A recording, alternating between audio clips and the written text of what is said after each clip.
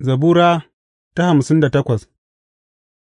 Don mai bi da kaɗe kaɗe da muryar Kada ka hallaka, ta Dawuda, wani miktam.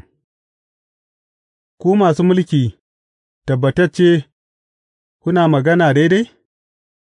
Kuna yin shari'a daidai a cikin mutane?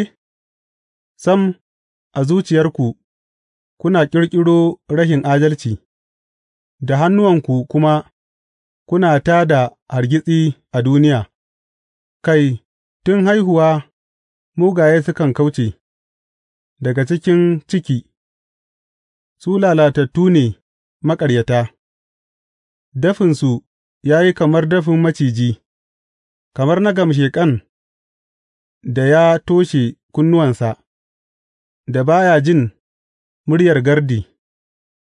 Kome dabarar gwanin mai waƙar zai zama, ka kakkarya haƙoran a bakunansu, ya Allah, ka yayyage fiƙoƙin zakoki, ya Ubangiji, bari su ɓace kamar ruwa mai wucewa; sa'ad da suka ja bakansu, bari kibiyoyinsu su murtsuke, kamar katantanwun da suke narkewa yayinda suke tafiya, kamar jinjirin da aka haifa matacce, kada su ga hasken rana, kafin tukwanenka su ji zafin ƙayayyuwa, ko su kore ne ko busasshe, za a shafe mugaye; masu adalci za su yi murna sa'ad da aka rama musu, sa'ad da suka wanke ƙafafunsu cikin jinin mugaye.